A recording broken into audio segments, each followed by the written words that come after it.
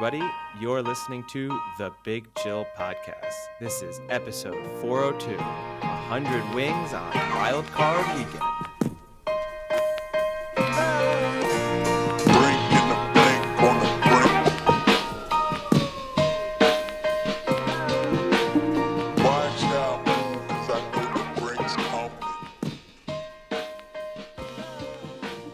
Hello, Big Chillians, and welcome back to the Big Chill Podcast. I'm Frank, joined with my single co-host, Eddie, not single in marital status, single as he being the only one co-host left after Sam ditched us and ran away. I'm not married, so single in marital all right, status. Yeah, you're right. Relationship status, not marital status. But yeah. Is the next episode? Is that when we transition back to joined as always? Is that where? Yeah. Okay. It's a We'll go back episode to just as always. teething process. Sam gets a 2-episode recognition, and then we completely forget and erase him from everything we've ever had on this podcast. We're actually going to go back to previous episodes and just blank out when he speaks. So it'll be 15, 30 seconds of silence. But don't worry, that's not the podcast. Some episodes that wouldn't take a lot of work.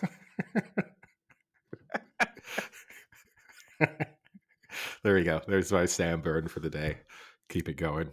But now, yeah.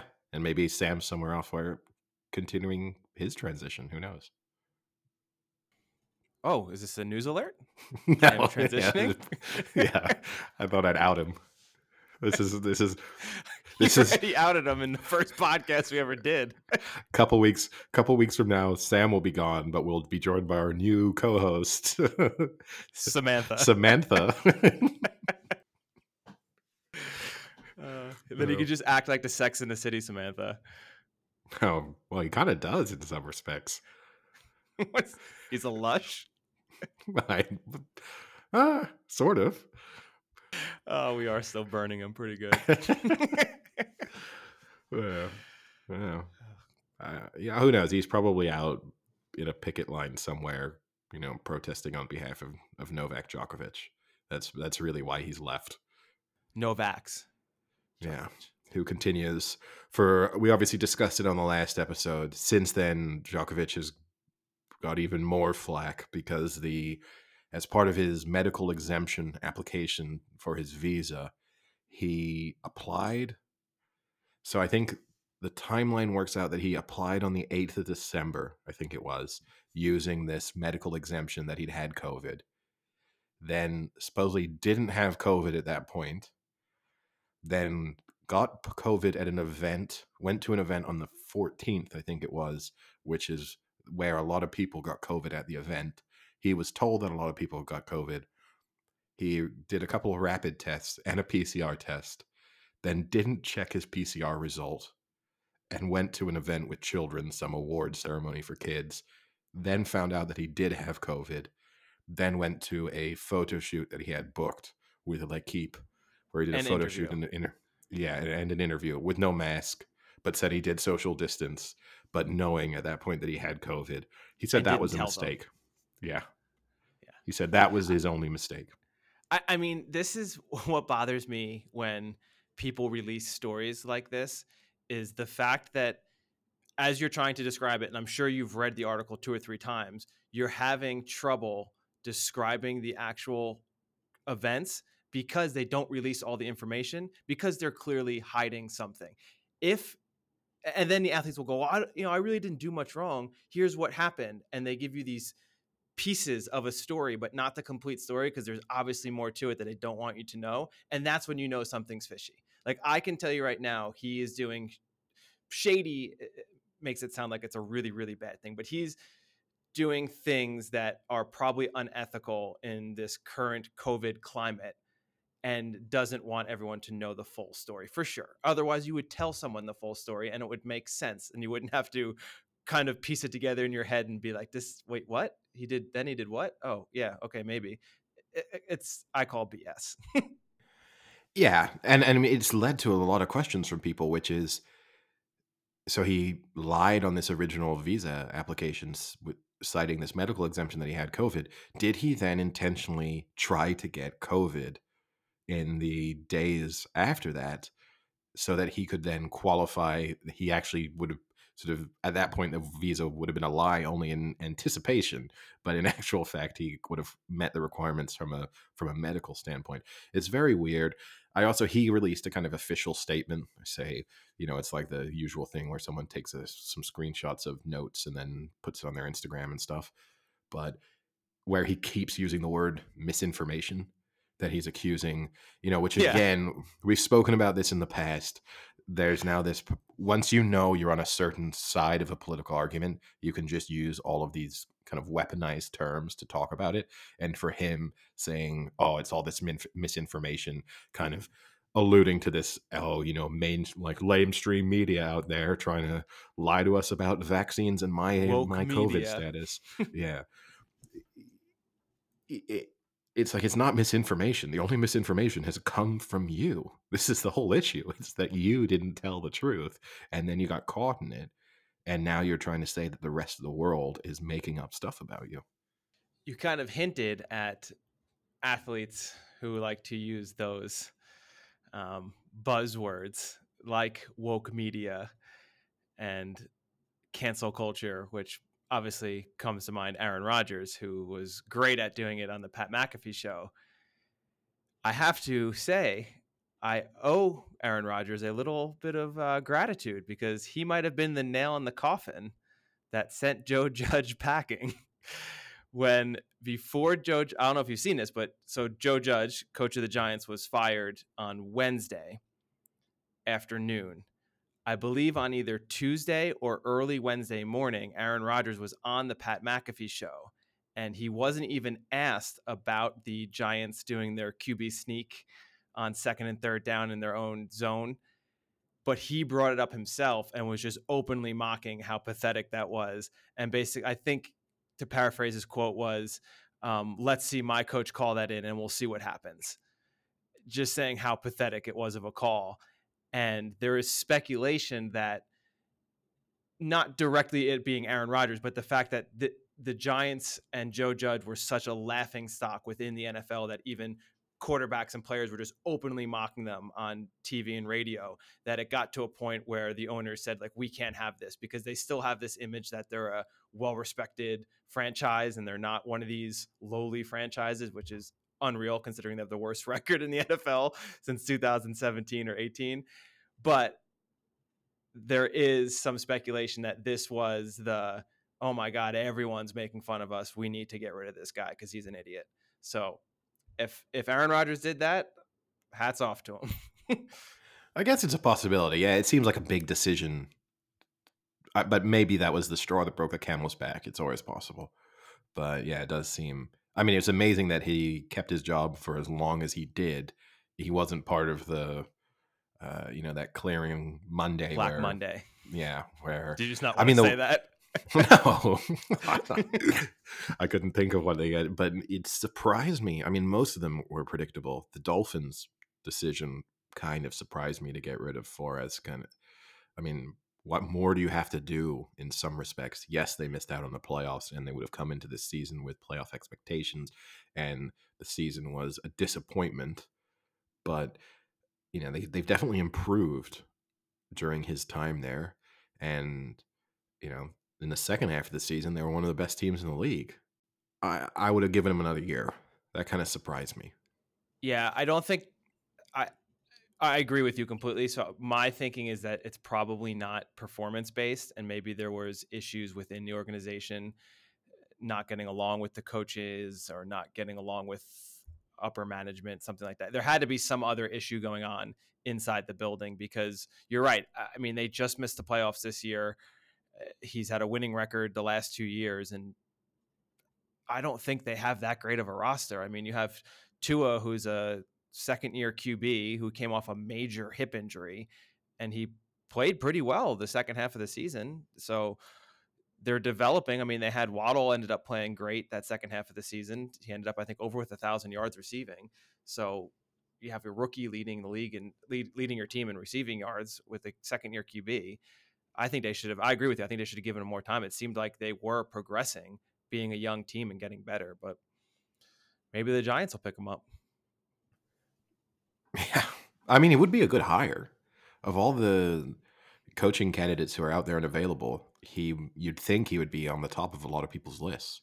Yeah. Certainly he won't struggle to get a job somewhere. So That was to me, that was the thing that really drove it home for me when people were asking about Joe Judge and whether you keep him or let him go.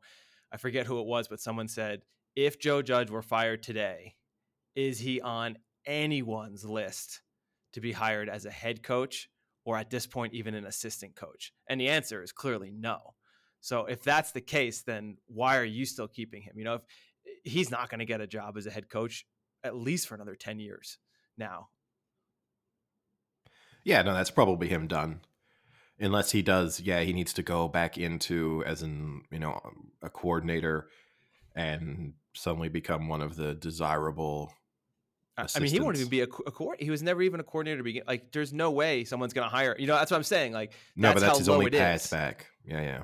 Like you're questioning whether to keep a guy that wouldn't even be hired or even be considered as an offensive or defensive coordinator at this point. Who knows, though? Did you see, though, the day after he was fired, there was TMZ had footage of he got a delivery of 9 pizzas and 8 cases of beer delivered to his house the afternoon that he was fired. Good for him. Yeah, and I guess on that note, rather than talking about a head coach who's no longer employed in a football team that's not particularly relevant, we can do our little preview of Wildcard weekend. Yeah, what a great weekend.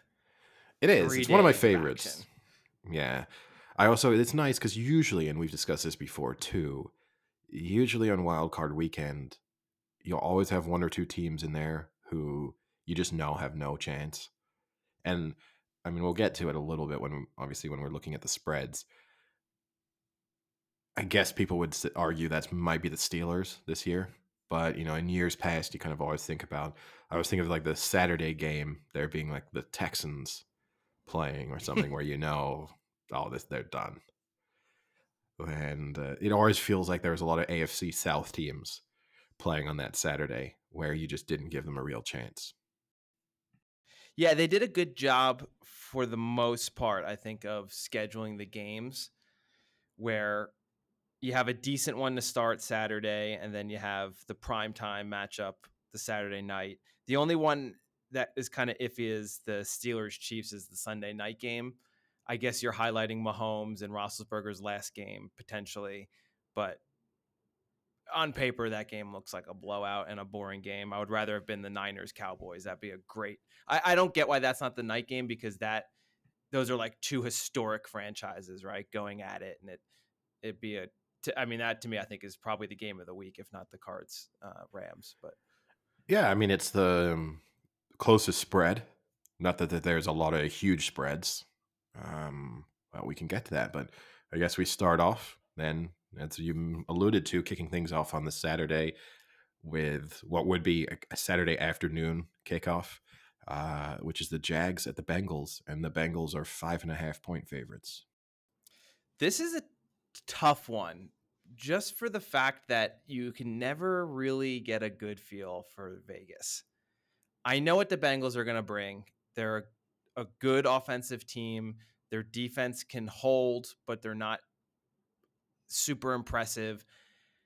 But the Bengals win games by outscoring their opponents. And that's what they did the last time they played them, when they beat them 32-13. So they convincingly outplayed them that game. But that was 10 weeks ago. And the Raiders have looked better as of late.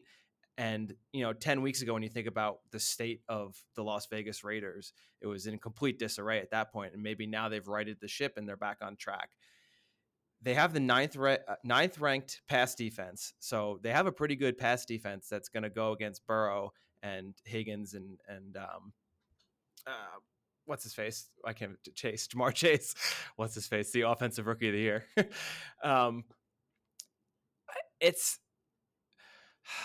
I'm worried because all the talk this year was that they need to protect Burrow more. And if they can protect Burrow more, they have a great offense. The issue with that is Burrow led the league in sacks. He had 51 sacks this year, so they didn't really protect him. And now you're going up against a team that has some good pass rushers. You got Ngoke and Crosby, who will Yeah. get to him. And also, I mean, the Raiders early in the season, their pass rush wasn't particularly good. And then towards the back end, as they Yep. started to fix things, their pass rush really became a weapon. So you're right in that respect that for the Bengals, it feels like a bad matchup. But I think almost everyone is kind of a bad matchup from the Bengals just because they can't protect Burrows at all. Yeah. So that's going to be an issue against any team. Yeah. So I'm going to stick with the previous result being a legitimate result and not because the Raiders just were, crumbling and falling apart. And I'll take the Bengals to win this. This would be a big win for them. And I think they are going to be ready to go. Whereas the Raiders were kind of this team that just made it in at the end and they're maybe just happy to be there. Whereas the Bengals knew they were going to be in and know that there's more to this. So I'll go with the Bengals to win. I'm hesitant on the spread. It is a high spread. I'll take the Bengals to cover, but that to me is a toss up. That's really close. That's getting right on that range of I think it's going to be a close game. So, but I'll take the Bengals to cover. I think I'm in the same camp as you. Really, I don't have a total trust in the Bengals. At the same time, it's just hard to know what you're going to get out of this Raiders team. So I'll side. I feel like there's more reason to trust what the Bengals will do on Saturday. So I'll take the Bengals to win and to cover, but I don't love it. I could see, a game play out where they're getting to Burrow all the time and where Carr is having a good game. But then there's also a scenario where Burrow throws for 350, 400 yards and Derek Carr is just a train wreck. So Yeah. I'll take the Bengals, but it's not my most confident selection of the weekend, that's for sure. It is encouraging that Joe Mixon is back. He was put on the COVID list and missed last week, the regular season finale, although he probably wouldn't have played anyway, but he is now off the list and is a full participant at practice. So he should be healthy and good to go, which is for them big because then they can couple that pass game with a really good run game this year. So that then moves us on to the second game, the Saturday night game, which is the Patriots at the Bills. The Bills are 4-point favorites.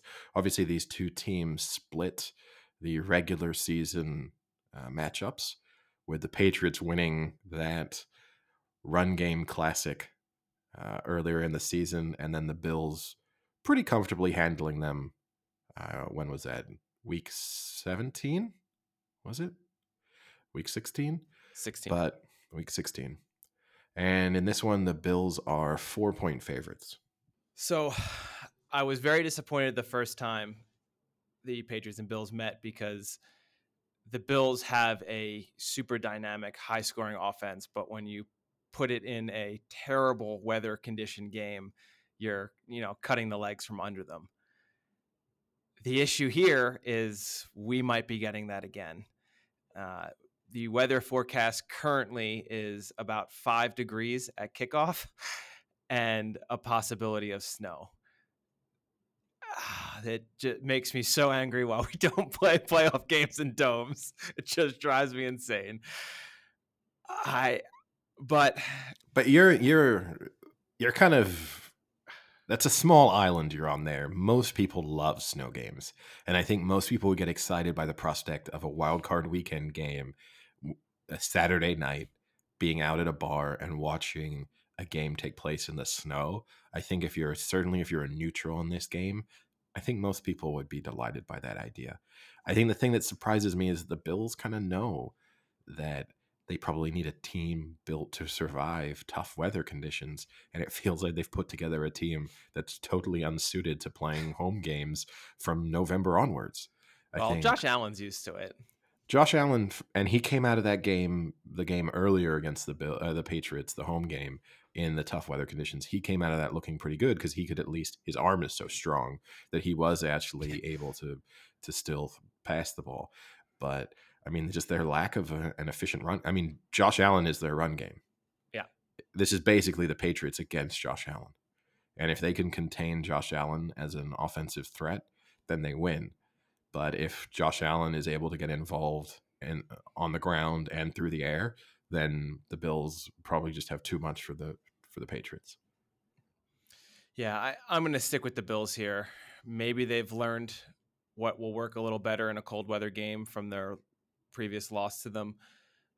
I just think they have a much better roster, and I will definitely trust Josh Allen over Mac Jones, especially how Mac Jones has kind of regressed these last 6 or 7 weeks of the season, minus that great game against the Jags that they blew him out. But in his last 4 games, he's got 5 interceptions, and I wouldn't be surprised if he has at least 2 more this game. I think they'll get to him, and I think he's going to turn it over. It'll give the Bills plenty of opportunities to score, and I think the Bills will, towards the end, run away with this game. I think it's going to be a double-digit win here when all is said and done. So I'll take the Bills to win and to cover. Yeah, I'm going to take exactly with you. Again, the Bills are just a little bit unpredictable and unreliable, and that is cause for concern. But they seem to be trending in the right direction, and the Patriots actually, the back end of the season, seem to be going in the wrong direction. And so I think the Bills should just have too much for them. So I'll take the Bills to win and to cover. Mac Jones hasn't been as impressive over the last few weeks as he was, particularly during the midseason. And that's another factor here. You've got a rookie quarterback playing in his first playoff game, and that's going on the road. That's it's a good learning experience for him, but it might be a little bit too much too soon in terms of expecting him to really deliver. So I'll take the Bills to win and to cover. Yeah, I mean, I guess it comes down to how much would you trust Mac Jones, let's say down 10 away in the cold in his first ever playoff game. I mean, that's a lot to ask. So I think if the Bills can get ahead early, not crazy ahead, but just put some pressure that you have to then have Mac Jones do something, that to me would be the way they win this game. Yeah, for sure. And this is always one of those statements that sounds a lot dumber than it is. But this Patriots team is not one that's built to come from behind. So they do seem like a team, if they're 10 or 14 points down, it's pretty much game over. Just because the way that... No, exactly. But, just the way that they play, you don't give them much chance of being able to score, say, 21 unanswered points. And more importantly, to be able to score quickly. It's just not how they're built. So I agree with you. If the Bills can get the first couple scores of the game, then this could be over fast. Now, from a rookie quarterback to the most experienced quarterback in the league, we got the defending Super Bowl champions making an appearance in Wildcard weekend, which probably is a little bit of a disappointment for them. But the Eagles are at the Bucs, and the Bucs are 8.5-point favorites. This was one at first I thought was going to be a double-digit spread. And I'm wondering if this is flattered, one, by the fact Tom Brady is losing receivers left and right, and two, whether they're going back to the only time they played, which was much earlier in the season where the Bucs beat them by 6, I think it was 28-22. Either way, I don't think the Eagles are going to be able to hang with the Bucs here. Sure, Tom Brady is without Antonio Brown and Godwin, but he still has Mike Evans. He still has Gronkowski. Fournette is back, and you still have Tom Brady. So as long as he's the one still throwing, they're going to score points. And you have a pass defense that's not very good. They're bottom third in the league. So they give up a ton of touchdowns, and Brady will expose them. He might have 4 or 5 touchdown passes. Who knows? The other side of it, obviously, is the Eagles have a great run game. Well, they're running into the Bucs, who are third in the league in run defense. So it's going to be a little tougher to run on the Bucs than it is to run on the Giants and Washington for their last, when they played them four times in the last 8 weeks, I think it was. So I think the Eagles are being flattered by their schedule a little bit of how good they are. They're running into a solid Super Bowl contending team here, and the Bucs should take care of business and win. I'll have them to win and to cover. Yeah, I'm not an Eagles believer. I haven't been at any point in this season, and I think if they were in a tougher division, they just wouldn't be in the playoffs. The fact that they were kind of handed a couple of wins thanks to the incompetence of other teams that they had to play against rather than their own excellence, as is in part why they're here. Jalen Hurts has made pretty major strides over the course of the season. I think he's gone from having been someone where you weren't sure if he was an NFL starter to now, I think, being pretty cemented in terms of a quarterback that deserves his place. At the same time, I did see ESPN ranked him as the second worst quarterback in the playoffs, which probably seems fair. The interesting thing from the Eagles' perspective, the only way I can see them winning this is if they can get pressure on Brady and if they're able to have a pass rush that, with the Buccaneers don't seem to have an efficient run game at the moment, but then they didn't have a good run game last year until the playoffs when Fournette came alive. Maybe that will happen again, but it's kind of difficult to believe. But, Brady is running out of weapons. I don't think that they're built now to have a long playoff run, but I think they'll win and win this one easily. So they'll win and cover here, but I think this might be the Bucs' only postseason win this season. But I mean, it was worth noting, obviously, spoiler that alert. Antonio. Yeah. Well, if it is a spoiler alert, then that's pretty impressive. But worth noting, I guess, obviously, with Antonio Brown not being involved in this game. Obviously, the last time the Bengals were in the playoffs was that game where you had the perfect hit on him late in the game for the penalty, the unnecessary, which then a lot of people think is the moment that Antonio Brown's personality shifted pretty majorly, and when a lot of his what appear to be mental health issues may have started. So interesting from that perspective. I want to go back to you saying that Jalen Hurts is the second lowest rated QB in this playoffs. Does that mean that Big Ben is the lowest rated, or is it Mac Jones? I believe it was Roethlisberger. Wow. Roethlisberger below.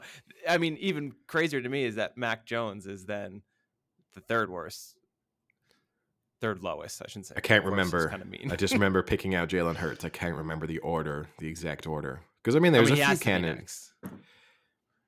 Unless you think he's better than Jimmy G, which I don't. I don't. Or Carr, which I don't. No. But it's, yeah. No. But speaking of Jimmy G, up next we got the Niners at the Cowboys. The Cowboys are 3-point favorites. The Niners obviously snuck into the playoffs in dramatic fashion last week with that comeback, 17-point comeback against the Rams. As a result of that, I feel like this is a pretty good matchup for them against the Cowboys. I think this is the game of the week in the sense that I think both of these teams have pretty major flaws, and either one of them could put in a real stinker. At the same time, they both seem teams with tremendous potential, where over the next few weeks we could see them really put things together, and either one of them could go possibly on a Super Bowl run. So it's a difficult game to predict from that perspective.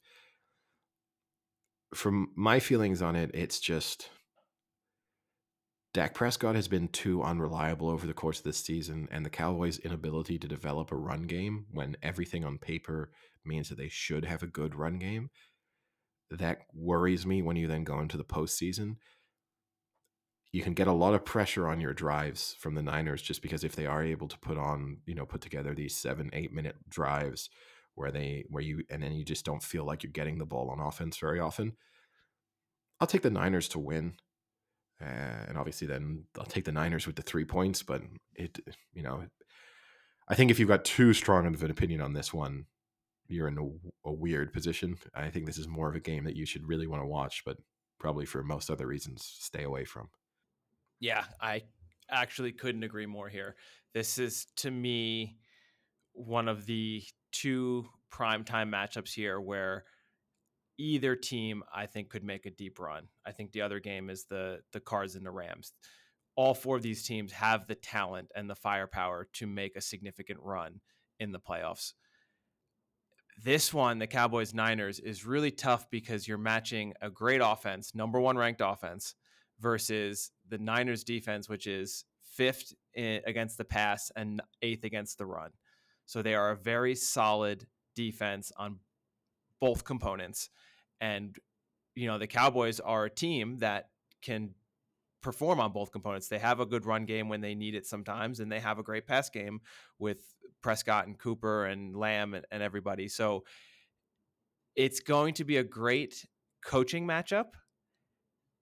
And when I say that, I originally was leaning towards Cowboys, but I think Shanahan has the upper hand here versus McCarthy. You think this And is a great coaching? You're going to throw I Mike think it McCarthy is. in, and I think it's a great coaching matchup because each team is going to have to find a way to exploit the other team's strength because they don't really have much weaknesses, I think, on either of them. You can say the Cowboys defense isn't great, but they're great at taking the ball away, and they're great at, kind of bending but not breaking. So can the Shanahan neutralize Micah Parsons and not have him have 3 sacks and 2 forced fumbles, Yeah, I mean, the Niners' big weakness is their secondary. So that's, if you're going to exploit them, that's, you hit them often and deep, out wide. I think that's where they really have their big weakness. From the Niners' perspective, I guess you can kind of neutralize some of the Cowboys' defensive threats just by keeping the ball on the ground. So to some extent, some of the Cowboys' playmakers on defense can be taken out of the game just by running the ball consistently. And that the Niners are going to run the ball consistently. The stat came up, actually, I think it was during the Rams game, where the Niners have never lost a game under Shanahan when they've run the ball 40 or more times. Now, wow. Yeah. Now, it is one of those stats which is both revealing and totally meaningless simultaneously because, again, it goes back to the idea of, well, you're going to be able to run the ball 40 or more times if you're leading in a game. Obviously, if you're down, a lot harder to run the ball. So they're kind of one of those self-fulfilling statistics, but still interesting. So the key to the game for the Niners, I guess, going into every week is, and Shanahan's good. We've spoken about it, the way he gets Deebo Samuel involved there's no offensive weapon for the Niners that Shanahan won't be able to think of ways to get them involved. I always think that's a major positive for them.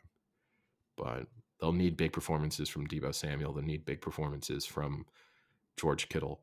And they'll need second half of Jimmy G from the game against the Rams, not the first half, Jimmy G. Yeah. It's just a complete toss-up. This is a game that I will love to watch, but not be super invested in. Earlier in the season, I was pretty high on the Cowboys, more so than I was on the Niners. And I truly believe they had the talent to even potentially make it to the Super Bowl. So I'm going to stick with that. I'm not going to abandon them. They had a little mid-season bump. I think part of that maybe was Prescott when he got hurt and came back and he wasn't 100% for a while. But I think they have a lot of talent on this team. And eventually it's got to click. I mean, this is the team that you say every year has the talent and can click, but maybe this is the year. So I'll take the Cowboys to win and to cover. I could do the annoying thing and hedge my bet and take the Niners with the points, but I'll take the Cowboys to win and the Cowboys to cover. And we then wrap things up. Well, Did you officially make your pick? Oh, I did. Actually, I don't know if I did. I did. I said I would take the Niners and the Niners with the 3 points. But I say wrap things up. I'm skipping one game. Next up, we've got the Steelers, the Chiefs. The Chiefs are 13-point favorites. The biggest, heaviest favorites of the weekend. Obviously, quite possibly Ben Roethlisberger's curtain call in the NFL. Kind of changing of the guard moment, I guess, in some respects. Not that Ben Roethlisberger has ever been the best quarterback in the NFL, I don't think. I don't think anyone would have at any moment over the course of his career said he was absolutely the best playing. But at the same time, it's just, one generation kind of handing over to the next, and Mahomes being part of that next group looking to be the sort of dominant quarterback class in the NFL. I'll keep this one simple. I just don't see how this Steelers team can in any way keep up with the Chiefs. Just the Steelers have struggled to score points all season. And even if Mahomes has been subpar for much of the season, and even if it's a little bit concerning that obviously with that Steelers pass rush, They could be getting to him a lot. He could be making mistakes. I still just think they'll have too much. The 13 points is quite high. I'll still take the Chiefs to win and to cover, but I'm tempted to take the points, but I think it just, if you're telling me the Chiefs score 35 points, which obviously seems entirely possible, they clearly cover this spread. So for that reason, I'm leaning that way. I'm with you.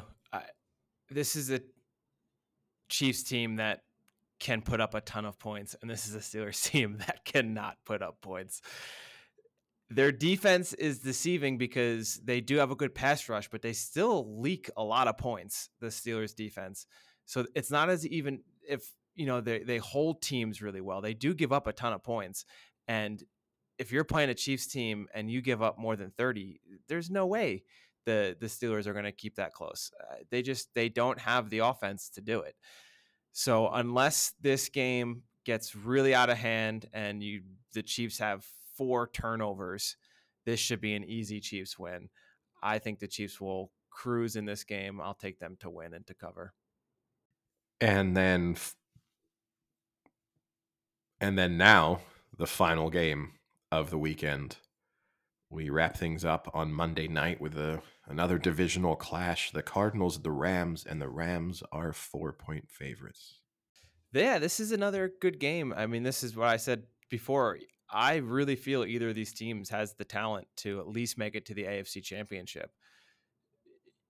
The Cards with Kyler Murray, you kind of never know what you're going to get in terms of, is he healthy? Is he not healthy? He seems like he's close to being 100%. They have been really conservative. If you watch their games the past few weeks, it's as almost that they're telling him to not run the ball, kind of try and stay and throw and sit in the pocket and get rid of it. Maybe that's just a precaution because they knew they were going to make the playoffs and wanted him fully healthy. And maybe now that he's in the playoffs, they'll kind of unleash him a little bit and let him scramble and run a little more and maybe have some designed runs, which they really weren't calling very much of. That could be a factor. The thing that scares me is they just haven't been the same without Hopkins. They're only averaging 20.8 points per game since Hopkins has been out, and that's a big drop off from what they were doing before. And you can tell just in the wins and losses, they're not winning as much without Hopkins.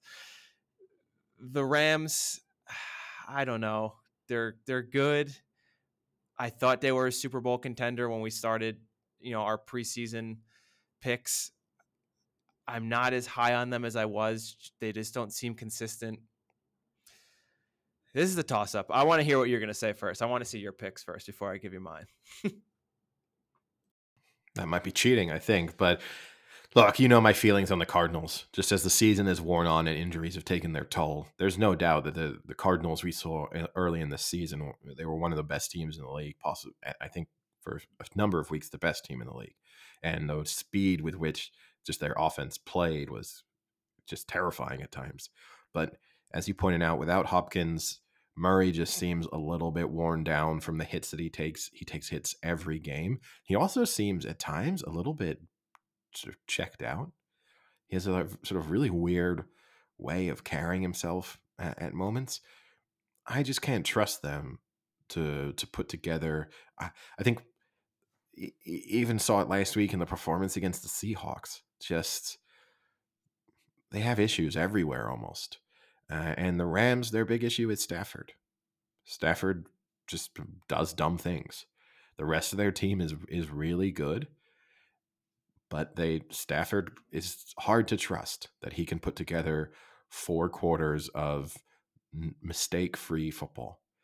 But in spite of that fact, I'm going to take the Rams. I'll take the Rams to win and to cover.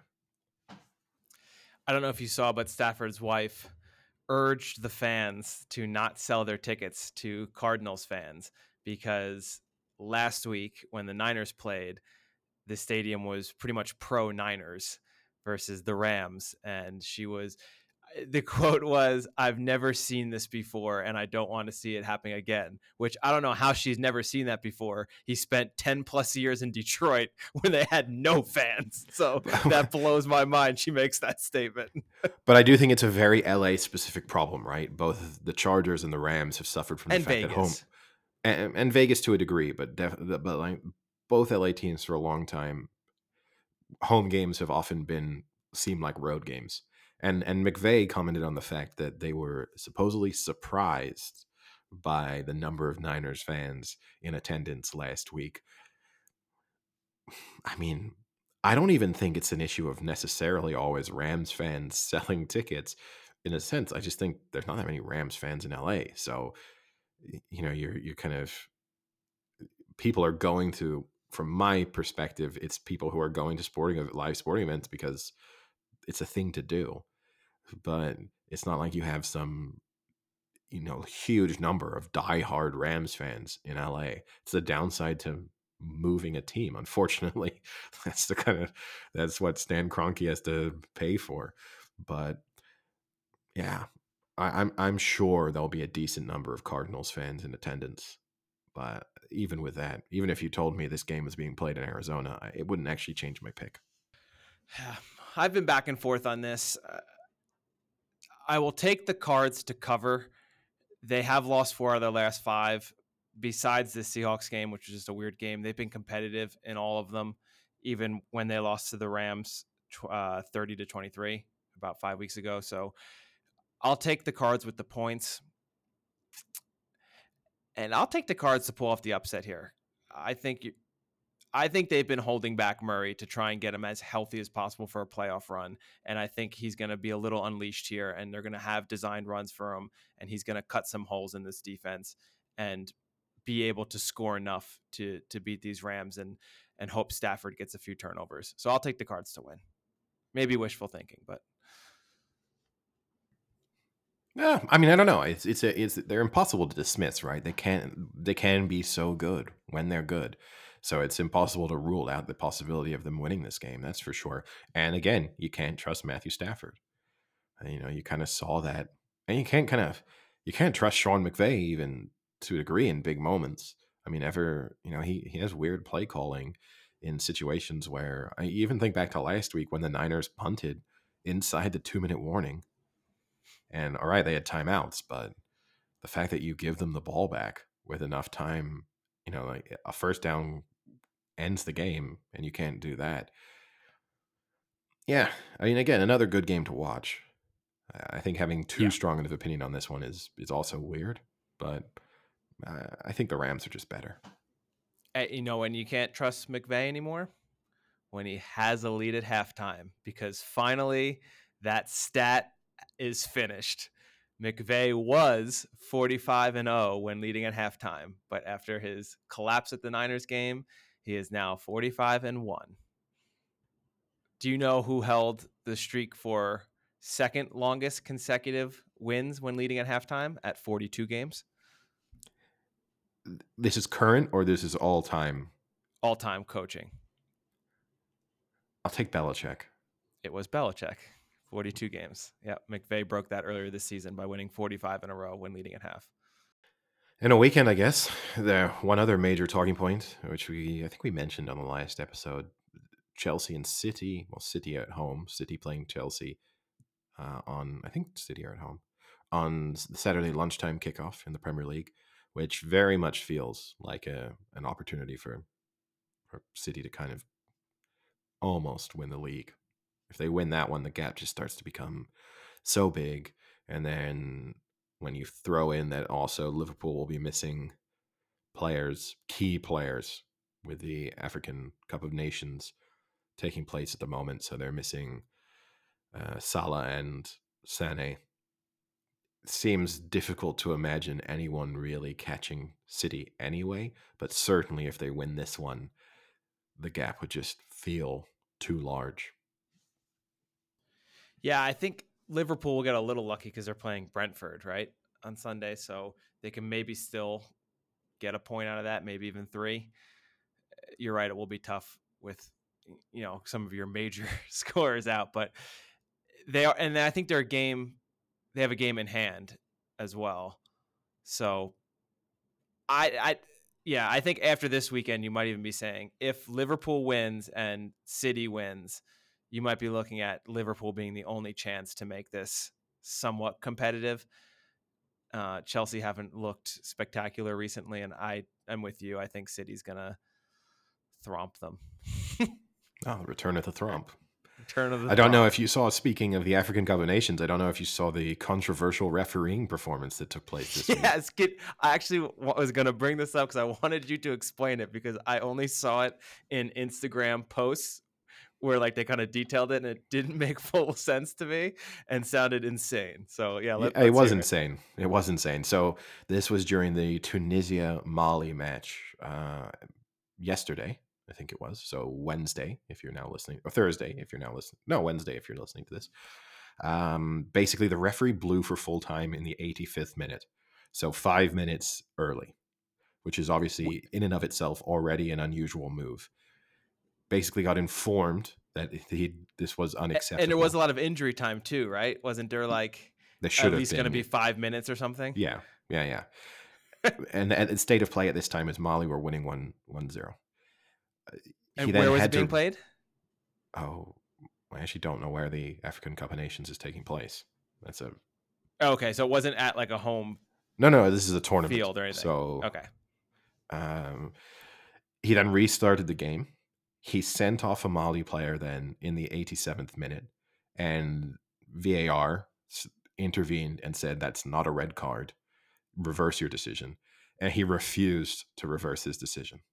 So he stuck with the red card, and then he blew for the full-time whistle again early in the 90th minute, but at 89:40. So 20 seconds ahead. And that's including if you then throw in the fact that during the 4.5 minutes in which play had restarted, he'd sent a player off and then also had a VAR check. So just kind of incredible. A very controversial ending to the match. I'm sure probably the end of his refereeing career on the international stage. Now, But what's the potential reasoning? Are people thinking he was gambling on the game and he had Mali 1-0 or something? Like what? I don't even get it. Did he just did the wires get crossed and he just blacked out and had no idea what's going on? I haven't really seen any explanation from his side of things. Obviously, for anyone speculating that it's match fixing, the fact that when the game restarted, he sent a Mali player off, that makes it seem like it would be unusual. It would be a weird move on his part. Does he do that purposely, knowing he's just going to recall time again? But now that he sent the Mali player off, he's like, why would it be match fixing? I just sent him off. Oh, game's over. Sorry. It's true. It's not the worst double bluff. That's his intricate way of trying to bluff. Yeah, trying to throw everyone off the scent. It's true. And in a sense, with me, it's worked. So if that is what he was doing, then fair play to him. But not fair play though. No, in the game of FIFA. But just unbelievable. I've never seen anything like it. I mean, this is a major international tournament. So to have this kind of refereeing mistake take place is sort of unbelievable. I mean, the only thing that in any way comes close to this is, when was that, the 20, whichever World Cup it was, where Graham Poll, the English referee, gave, I think it was a Croatian player, 3 yellow cards and didn't send him off. I think that's the only time I can really think of someone making such a just major mistake on the at an international level, but not a great look. And the African Cup of Nations is always trying to fight to gain more respect globally. I think it doesn't get a lot of attention really from people, non-Africans when it comes to, in terms of watching it. And this doesn't help. The other thing that really got a lot of attention too was Egypt in their match against Nigeria. People would think of 4-4-2 as being in the past, what was this typical situation, right? Formation. So 4 defenders, 4 midfielders, 2 attackers. that's over time changed a lot more, and you see a lot of 4-5-1s and 3-5-2s now. Egypt lined up in a formation I've never seen before, which was 5-5-0. So just no one up front. Started the game just 5 defenders, 5 midfielders, no one up front. Just and unsurprisingly lost. They lost 1-0. So they set their stalls out to defend and couldn't keep a clean sheet. Didn't work. Anything else from the week or from this weekend that's caught your eye? No, not particularly. I mean, I'm just tuned in for 3 days of NFL here, so it's going to be nice. I do have my Sunday is going to be a little tough because I have my Division 5 hockey championship. Don't let the Division 5 fool you. There's technically only 2 divisions, Division 2 and Division 5, but somehow we've skipped 1, 3, and 4. I don't understand how this happened, but don't let the hockey fool you either. I mean, it's roller hockey. But it's funny because it's the lower tier division. It's like the lower division, but the 2 teams that have made it are basically just the upper division teams with like a mix of players. So it's not like the same teams every division. They've just mixed, but they're still the same quality. So the rest of the league was pretty upset when both of us kind of cruised through the regular season and playoffs. So it'll be a good game. But the unfortunate is it's right in between the first and second game. So what I'm hoping is that the first game is kind of a blowout and I don't have to kind of watch as I'm playing because there's a bar on the side with some TVs. So like when you're playing or in stoppages, you can kind of like sneak a look and see what the score is. So I'm hoping I don't have to do that. And then it should finish right before the start of the Cowboys-Niners game. So it'll give me time to go home and settle in and watch that one because I think that's probably going to be the game of the week. And who's the favorites heading into this? Heading into the championship? Ooh, I don't know. I think we had the best record in the regular season. I don't remember when we played them in the regular season, though. I think it was super early, but we're probably the better team. We should win.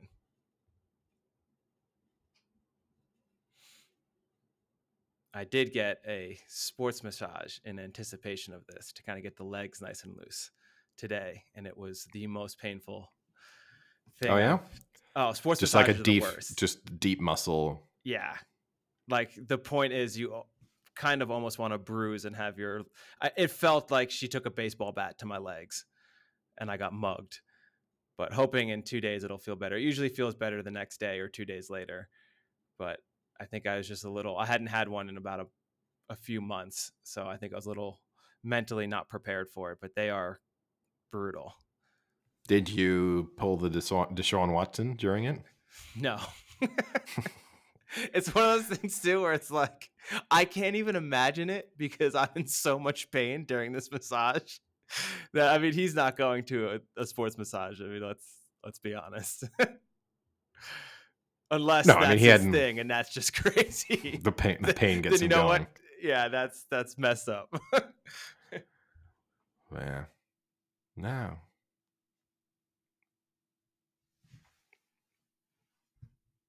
So I know you did go out with Vasilis, who our listeners are always eager to get more Vasilis stories out of. Our what do we term him? Our quirky Greek friend is his new moniker. Any good Vasilis stories from the past few nights? I don't think so. He's not, certainly by his standards, nothing. He did eat 3 burgers yesterday. Oh, this was a question I wanted to bring up.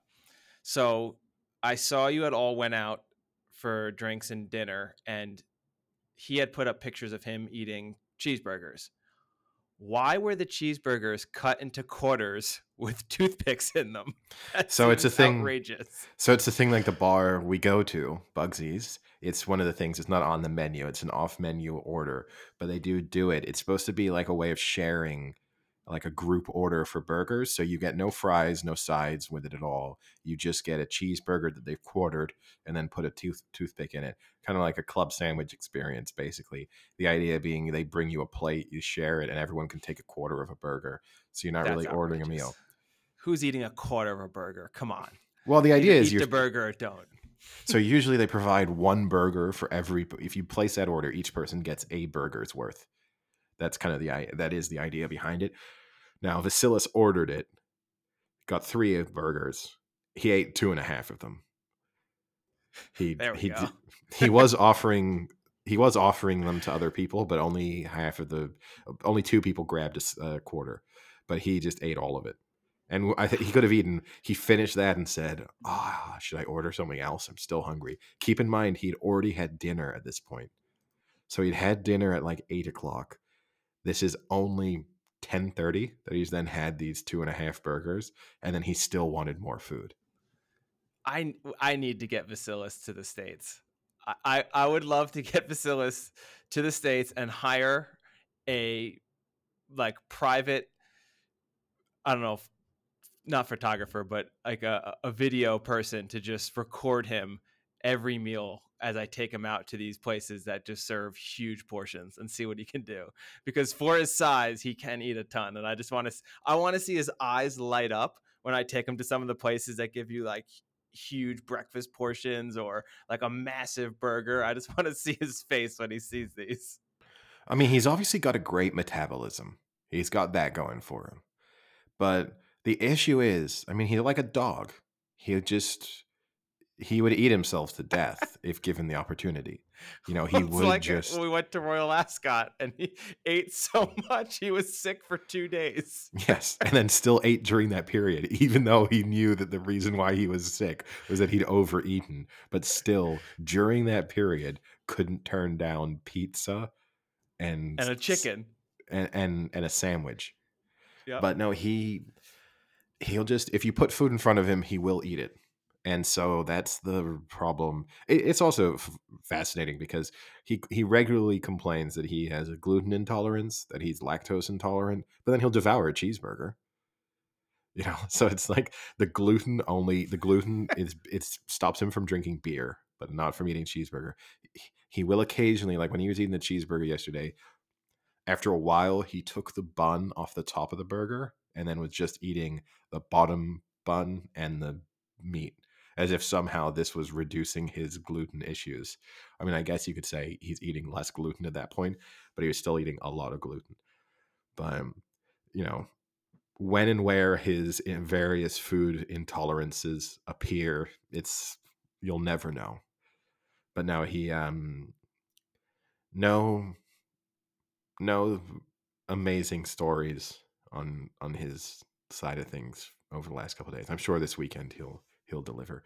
I mean, he's claiming he's going to eat 100 wings on Sunday. So during the playoffs, I'll get to see if I'll be sweating out the Niners Cowboys game, and he'll be trying to eat 100 chicken wings. Wow, two different awesome. two different flavors. I can't wait to see it. He's going to try and do 50. There's like a whiskey bacon maple mix. It's actually nice. It sounds very sweet though, but it sounds it like is super. It is super sweet. It's super sweet, and then just traditional. I would like unsauced. Can we just do plain unsauced wings? So he does buffalo, and it's a relatively hot buffalo sauce at times. Yeah, I don't like. And that. then mixes that, and he likes it because you get the hot with the sweet, so you kind of cool your mouth down. You eat one and then eat the other. It is actually kind of a nice. Yeah, it is kind of a nice combination. But yeah, yeah. Is there a chance he can eat 100? What do you think? 100%. Really? Yeah. 100 wings is a lot of wings. It is. We once watched him eat a whole chicken in like 4 minutes.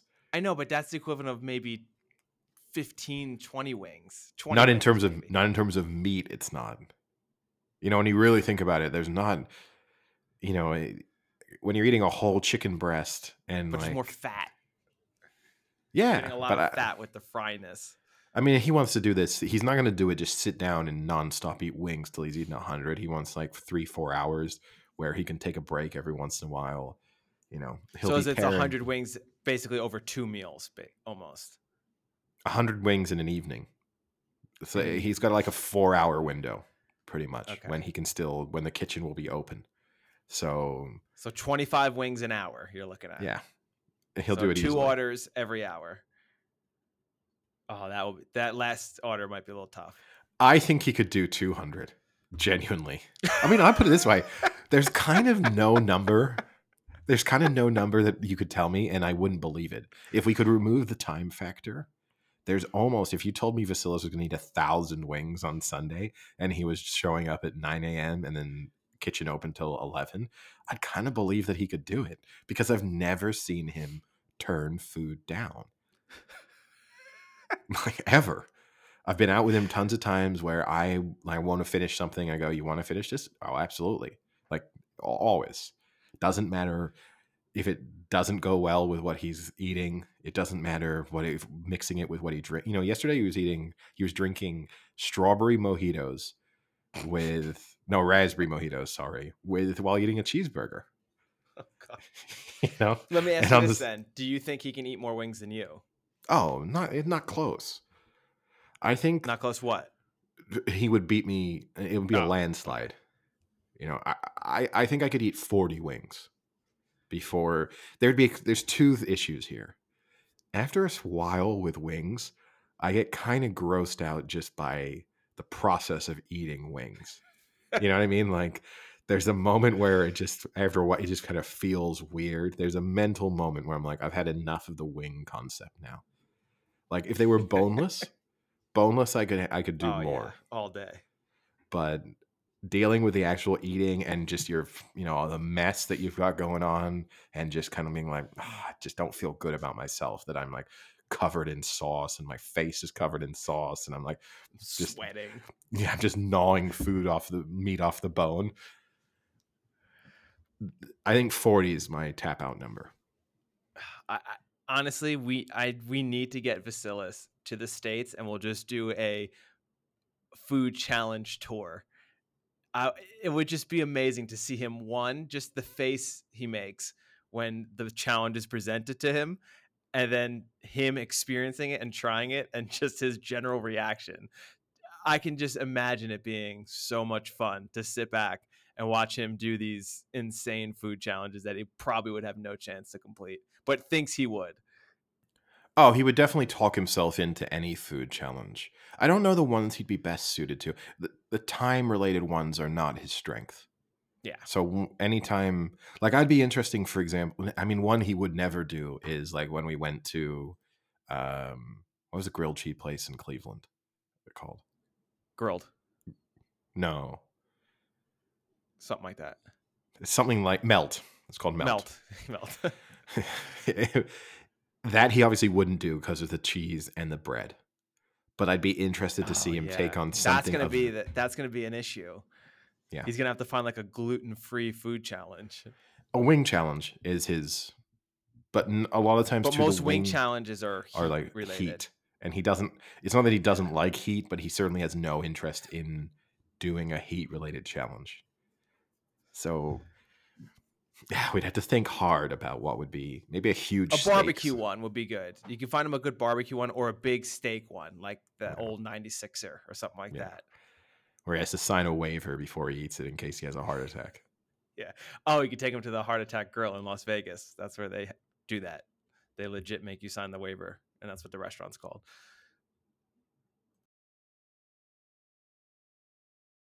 I'd also just like to see him eat as much wings as he could at Hooters, because that would then be good to see him try and focus on the wing eating aspect of it, with the environment around him obviously causing him to go crazy. For those who have heard previous Vasilis stories, you'll know exactly what we're talking about. He will get distracted easily.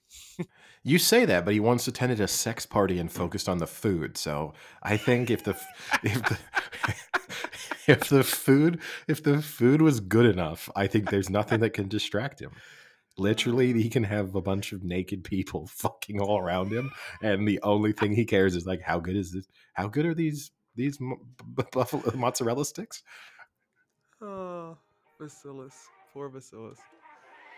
Well, I guess with that we can call it a wrap. Talk to you later. See ya.